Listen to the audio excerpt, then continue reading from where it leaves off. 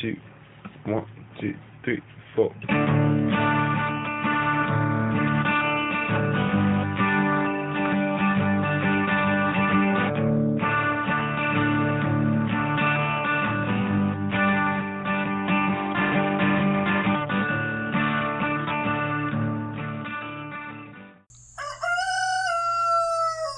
Hey y'all, this is Seba, the Southern Fried Witch, and this is episode 19. This is going to be a little bit difficult for me today. I have tinnitus in my ears, and it's literally driving me nuts. Got better just for Christmas Day, so there was that blessing. But it's back, and it's kind of hard for me to hear myself, and I'm hoping that it clears up, because I don't think I could live with this. I hope your Yule was wonderful. I hope that you are enjoying this extra minute every day. It was the one night a year that I get to have both of my sons in the house. It's a wonderful feeling to close your eyes and know that pretty much your whole life is sleeping underneath a roof, safe and sound. And I also got blessed with my son's girlfriend, who has become part of our family. And on Christmas Day, I was blessed with hearing some chirping going on underneath my chickens. And we moved Mama and the babies to their own little private place because there's more a-coming. I had 3 chickens sitting on one pile of eggs. Every one of them wanting to be a mama. So today I got to see those little fluff nuggets, and they look like they belong to Sugar, who is a Frizzle Bantam Cochin. Looks just like Sugar, spun white Sugar, and those 2 little babies look just like her. They're all warm and snuggled, and I have belligerently refused to clean my house for the last couple of days. I worked so hard on keeping it pretty and putting up all kinds of lights and lighting candles, and everything looks so wonderful, and it's all these days later and I'm sitting here in my pajama pants. I guess trying to recover from the whole thing. I was so busy I haven't checked my email in a very long time. And when I did, I found a love letter. My very favorite kind of love letter. The kind that doesn't depend on anything, just needed to be sent. The writer of this love letter is going to be a friend of mine. Her name is Jamie. It looks as if we're the same exact age. Jamie, if you don't mind writing back to me, let me know what month you were born in. Honey, I think we are closer than you think we are. Well, there are a lot of beautiful things in this love letter, but the most beautiful thing, I suppose, is a prayer that Jamie felt compelled to write. She says, "May this be as a gift to you, as your podcast has been to me," and then tells me I could read anything in this letter. Well, I want to tell you right now, Jamie, I want to keep a lot of what you wrote to me for me. I'm going to pull it close, be a little selfish with it, and when I'm sad, I'm going to read it again. So I do want to read the prayer. I will warn you, honey, I am Southern, and I'm probably going to fuck it up, but my heart will be in it. Cernunnos and Bridget, keep me and preserve me against evil. May mine ancestors reach across the ages to succor and strengthen me, who has been lost for so long. May they not now, nor e'er, forsake me, and may I learn to do them honor as their wisdom imparts. May my blood remember. May my heart beat with the rhythm of their drums and thrill to their songs. Do not abandon your wayward daughter, who lay under the spell of the White Death, a captive of ignorance and forgetting. And if it be not possible to reclaim what was stolen and all that was lost, may they grant me passage back to the source of being and give me peace at last. Only do not shun me or turn me away, for my life is an ache in me, febrile with longing for your justice and weakened by the inequity of those who have sullied the land with their acquisitiveness, unkindness, and jealous hatred of others. My family suffers, and my friends are wounded, yet still they struggle. Those in whose lands I dwell have been laid low, but still struggle on. those whose ancestors were born here as chattel are blighted but still struggle on. Those who come here seeking revenge are ill-treated and abused, but still they too struggle on. O my ancestors, and you gods of Eld, who nurtured each other with love and sacrifice, please hear me. Grant me the boon of your wisdom, and see me through this crucible. Though I may go as far as Irshkigel's realm as Inanna, though I must dwell as Persephone in the underworld for a time, grant me your boon and uplift me once more. Thus shall I find the power within me to fight in your honor in tribute to your lives, and my marrow and bones will be yours as my love and life itself. To you I offer up this prayer. Jamie, thank you for sharing that with me and allowing me to share it with everybody else that listens to the podcast. There are so many things that resonate with me here, especially right now at a time of my life where I'm going through some shifts and kind of dealing with all the ghosts of the past. This is what I needed to hear. Absolutely gorgeous. All right, y'all. Well, that kind of brings me around to what I wanted to talk about today, which may not make a lot of sense, at least right off the bat. And that is that everyone I've talked to lately is suffering some kind of winter depression. Now, I don't want to call anyone out on that because a lot of people still have, some kind of shame attached to that, and if not that, privacy attached to that. And I want to be honest because we're all friends here and we're all discussing the truth about the situation. There'll be no frosting on these cupcakes. I need to admit to y'all that I'm suffering depression right now myself.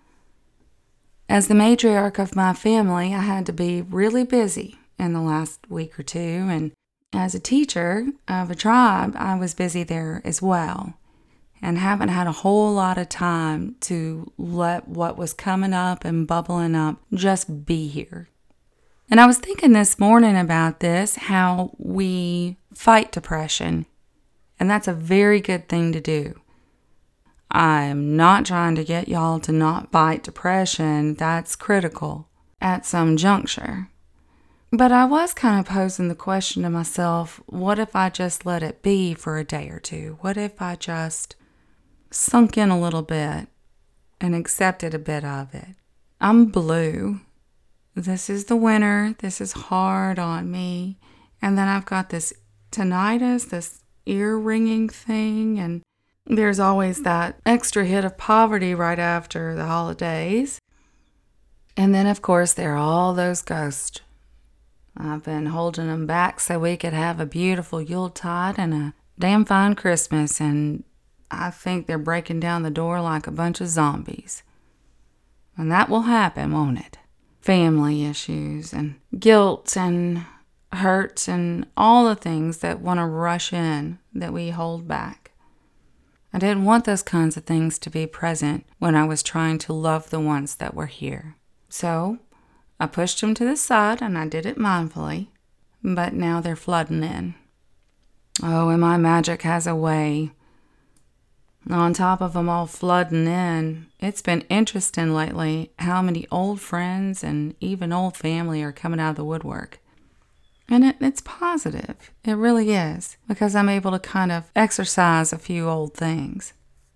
And I've lost someone who was very close to me a long time ago that I lost, I think, unduly and unfairly to a different situation, and it's been quite painful that we didn't get to spend the last few years together. But here's the thing. Part of self-care is actually knowing that I'm going through this stuff and allowing it to be a little sad. You know, when I was struggling with what to talk about today, because I had my head up my ass and I was dealing with so many things, I kept trying to cheer up, force myself to be a little happier, force myself to be more sparkly for y'all, and it just wouldn't come. And so what I've done is I've lit a candle. It is 3:30 in the afternoon, so it's quite scandalous that I also have poured myself a glass of wine. and I'm fighting through the ringing in my left ear to be here with y'all and say that it's okay to be blue. It's okay to cry. What I'm trying to do is baby myself a little bit, is to tell myself things that I would not normally say to myself because I was taught not to love myself. I don't know if you were taught not to love yourself, but if you were, you have to unlearn it. You have to parent yourself, and it's a very hard road. You might as well get busy. Last night I was trying to go to sleep, and everything was fine. We had the most beautiful holiday ever. Are chirping in some eggs. Things are just beautiful around here. But the pain of loss and all of those ghosts, they kind of kept me up a little while. And they had some negative things to say. And so to go to sleep, I said things like, "You're beautiful, honey. You're good. You're kind. You're loving. It's okay to sleep." I had to be good to myself in a way that I needed to hear when I was a little girl. Now, all of these things I did hear from my grandma. She used to stroke my eyebrows and tell me they were the most beautiful eyebrows she'd ever seen. She was quite fond of everything about me. And she was constantly telling me how worthy and beautiful and wonderful I was. But she's not here anymore, y'all. And I have to do this work for myself now. I think loving yourself, we're taught so hard against it. It's pride, it's vanity, it's narcissism. But those things are quite different than what I'm talking about. Those are very different than self-care. And I want to do another confession, y'all. Sometimes witches forget to witch. I think we get caught up in the mundane so easily. And y'all know I'm working on witchifying every damn thing. But it is difficult in this particular climate, in this particular world, to continue to do this kind of work all day, all the time. And before I know it, I've lost touch with that as well. So right in the middle of all this, it hits me. I need to sit. I need to light a candle. I need to speak to my mother goddess. I need to remember what magic really is and let it course through me because, y'all, nothing in the world heals like that. You know, I think I told y'all a long time ago, my God, I don't even know what episode, 1 or 2, that my favorite book ever, and the witchiest book I ever read, was The Feminine and the Sacred by Julia Kristeva and Catherine Clement. And that part about the sacred always going in reverse and needing to course through you, not to be held or controlled or monitored or forced into dogma, that is this, I think, essential secret to what magic really is. And so when I feel broken, when I feel so blue that I don't think I can come out of here anymore, I breathe in the magic of the trees, and I continue to meditate on a candle until I suddenly become, instead of this thing that holds in pain and resentment and wish and desire, and instead becomes the thing that all of those things are running through. Does that make any sense? If the sacred does go in reverse, all that's going to get washed out. And all of that beautiful magic and light's going to get washed in. Guess it sounds a little corny, y'all. And that's how I see magic. Honestly, it reminds me so much of giving birth. It's the second you tense up that the pain is worse. It feels so antithetical to a human body to relax in pain. Hell, I reckon it feels antithetical to a soul. But the truth is that the more you relax, the more you can ride the wave instead of letting it ride you. And so that's what I'm doing. To be more specific, I've made myself a very healing tea. I'm worried about a lot of things right now. Maybe a sinus infection gone wrong or whatever's going on with my ear. And so I've been dealing with that. I've got some special oils I'm putting in my ear, and thanks to a dear old friend, I know how to do that properly. I've never had trouble with my ears before. But I've also made myself some hibiscus tea that I grew, and I'm simmering rosemary in a pot to breathe. And by the time this night is over, y'all, I may end up with slices of onions in my socks. I reckon I should explain that to y'all, but I don't feel like it. I was talking to my dear friend Marion, and I wanted to have her on the podcast live, but she's as bad as me about wanting to stay at home all the time and having too many dogs to leave. So what we've done is I've asked her for an excerpt from one of her beautiful books that she was writing a long time ago. She has not finished it. Boy, I wish she would.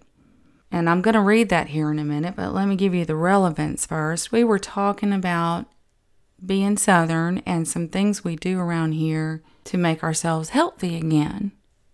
Now, she studied Chinese medicine and has done a lot of work in that area, but she also remembers all of her Southern roots. Everything from, I'm sure, plantain being an instant healer. If you put it on a wound, just chew it up a little bit and put it on a wound.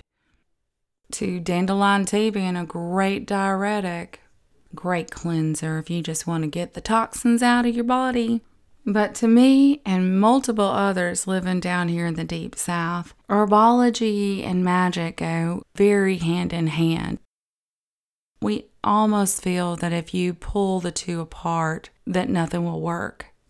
Now, I particularly believe that if I sing to my plants, I'll get more magic out of those plants. It's a very deep relationship between me and them.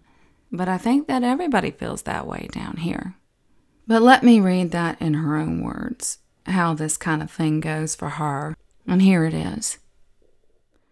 When I was just a small thing, my great-grandmother, Gertha Eugenia Blackstock Everett, lived in the back of a store that she had supported her family with since her husband died.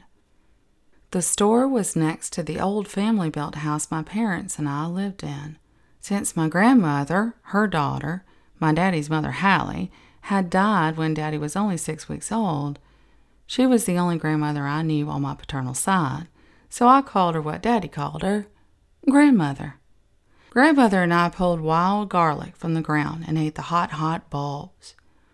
She said it'd keep me from getting worms, something Mama was worried about constantly because I ran barefooted and played with dogs and hogs and cows instead of with many other children, who probably would have been more likely to give me worms than my animal friends. She also taught me to scrub my teeth, as she called it, with a sweet gum twig. She died in her 80s, having never had a cavity. If I cut myself on a nail or a piece of barbed wire, she poured kerosene from the tank outside her store on the cut. For body aches, we had horse liniment. For colds, whiskey and peppermint and Vicks salve. Although I never knew of anyone in my own family using it, some of our neighbors ate ginger as a morning after concoction. I don't think it worked, though, judging from the number of children they had. What did seem to work was the asafoetida resin she sold in her store. Once I smelled it, I figured out why. Worn around one's neck on a black shoestring, it would keep germs at bay due to its stench, thereby helping its wearer avoid contagious illnesses. It smelled so bad that some folks called it devil's dung.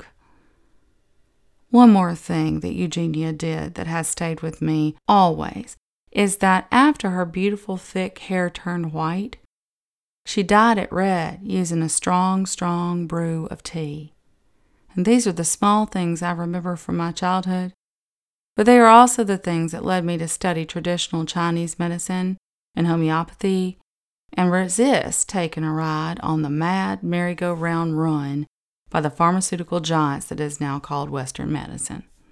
I asked her if she had anything else to add, and I do believe that she added one more thing, and here it is. I might also add that I don't have chickenpox scars because I stood in an ancient soul's henhouse and let a chicken fly over my head when I had chickenpox. Grew up with these beliefs woven into my life. Y'all, that's the first part of what she sent me. And I reckon all I have to say to that is, well, so did I. I remember when I was a little girl, if I even said something like, "I hate them, I wish they were dead," and I was precocious and that would have happened quite a lot, my grandma would immediately spit on the ground and tell me to take it back, take it back, take it back. I had to take it back 3 times. I don't know that my mother ever knew some of the things that my grandma would do with me, and that was probably the right way to go, otherwise we both could have been in trouble. But I do remember the whiskey and honey and lemon every time I got a sore throat, or quite honestly, if she just thought I looked a little fevered. When I think about those little kisses I used to get on boo-boos, and I know a lot of people got those, but I reckon my grandma really did believe they would heal. And you know what's weird is, against all science, because we know saliva is nasty as hell, they did.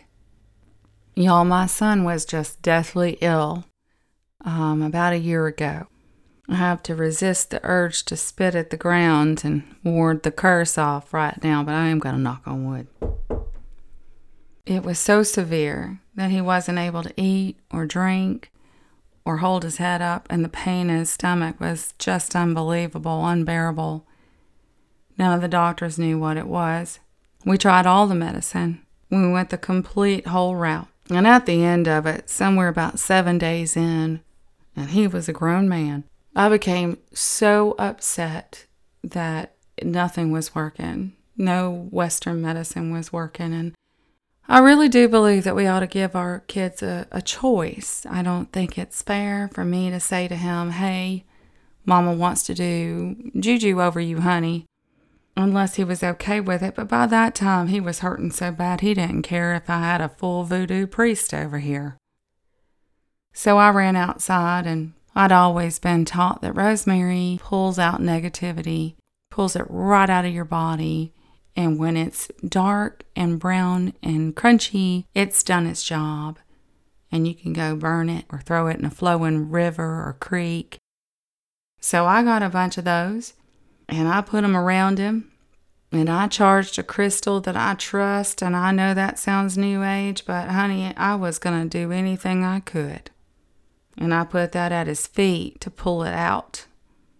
And I got my secret herbs that I'm not going to talk about on the air. And I put them in a tea. And I begged and pleaded until I could get them down him. And then I hovered my hands over him. And I did the damn best job I could with a spell. This whole room was full of herbs. It was full of magic and grandmas, ancestors, and everything in this red clay South I could muster up to heal my son. It took about 6 hours, and the next day he was on his feet and he could hold down water for the first time. So it's not that I don't think Western medicine can't do a thing or two. Hell, I know it can. It's just that sometimes I think it needs a little help. You know, from Big Mama. And in my estimation, you cannot divorce herbology and the magic and the medicine away from witchcraft.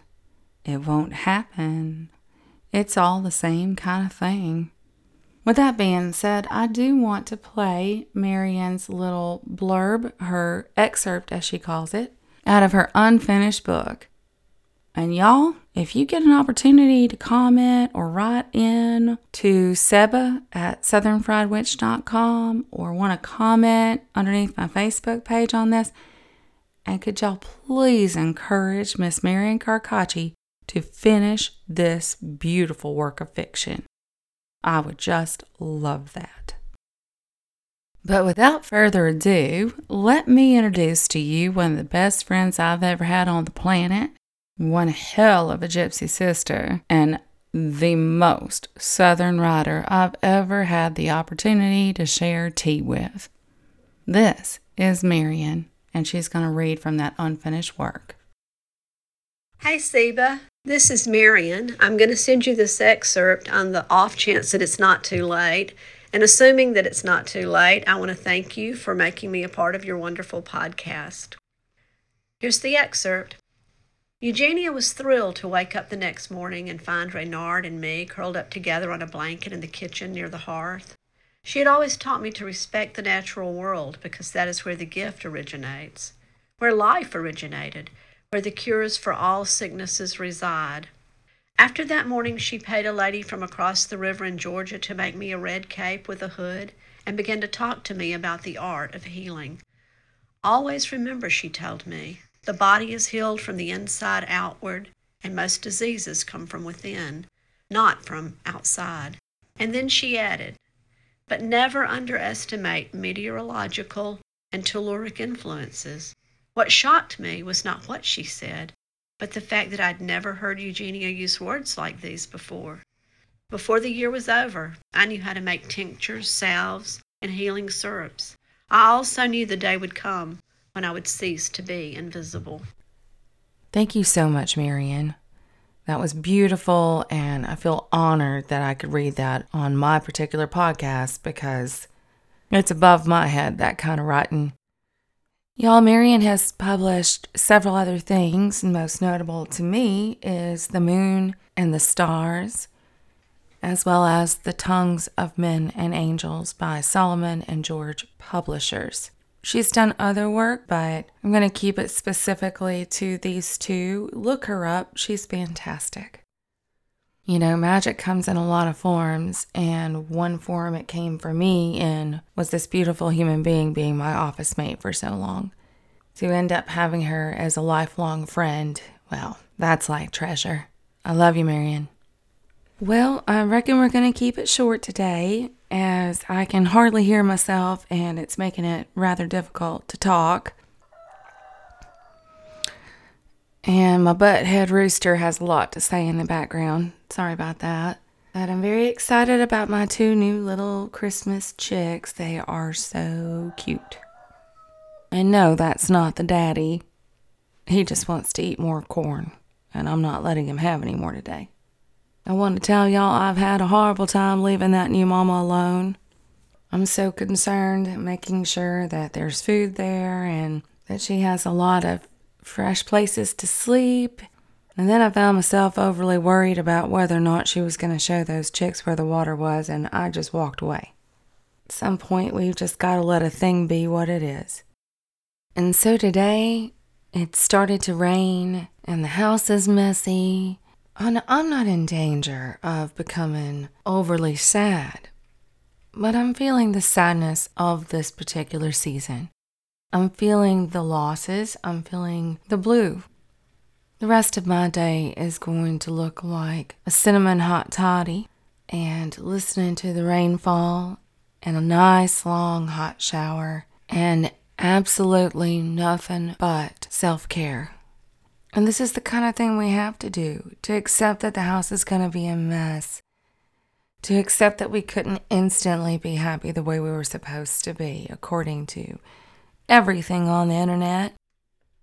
While I will always agree that to be a witch means to be an agent of change, I also know that while we're always changing, we need rest. We need rest from our own heads. We need peace. Just like the oak tree that's asleep right now, we're going to have to generate some energy pretty soon to be able to be with the seasons and be with that next huge spurt of growth. But I've almost pushed myself too far. And so today's episode's not going to go past this little bit, and I hope y'all hang in there with me. I want to go ahead and note that everything I've heard from y'all is that I have a lot of introverts listening to me. And that's just fine. I am going to keep on asking that you write in and let me share your thoughts, let me share your questions, because, well, there are a lot of lonely witches out there. And there are a lot of new witches out there. We're not so much in the business of teaching around here, but I'm hoping that we're in the business of sharing. So, if you have a thought, it may take me a little while to get around to it, but I promise you, it will not get forgotten.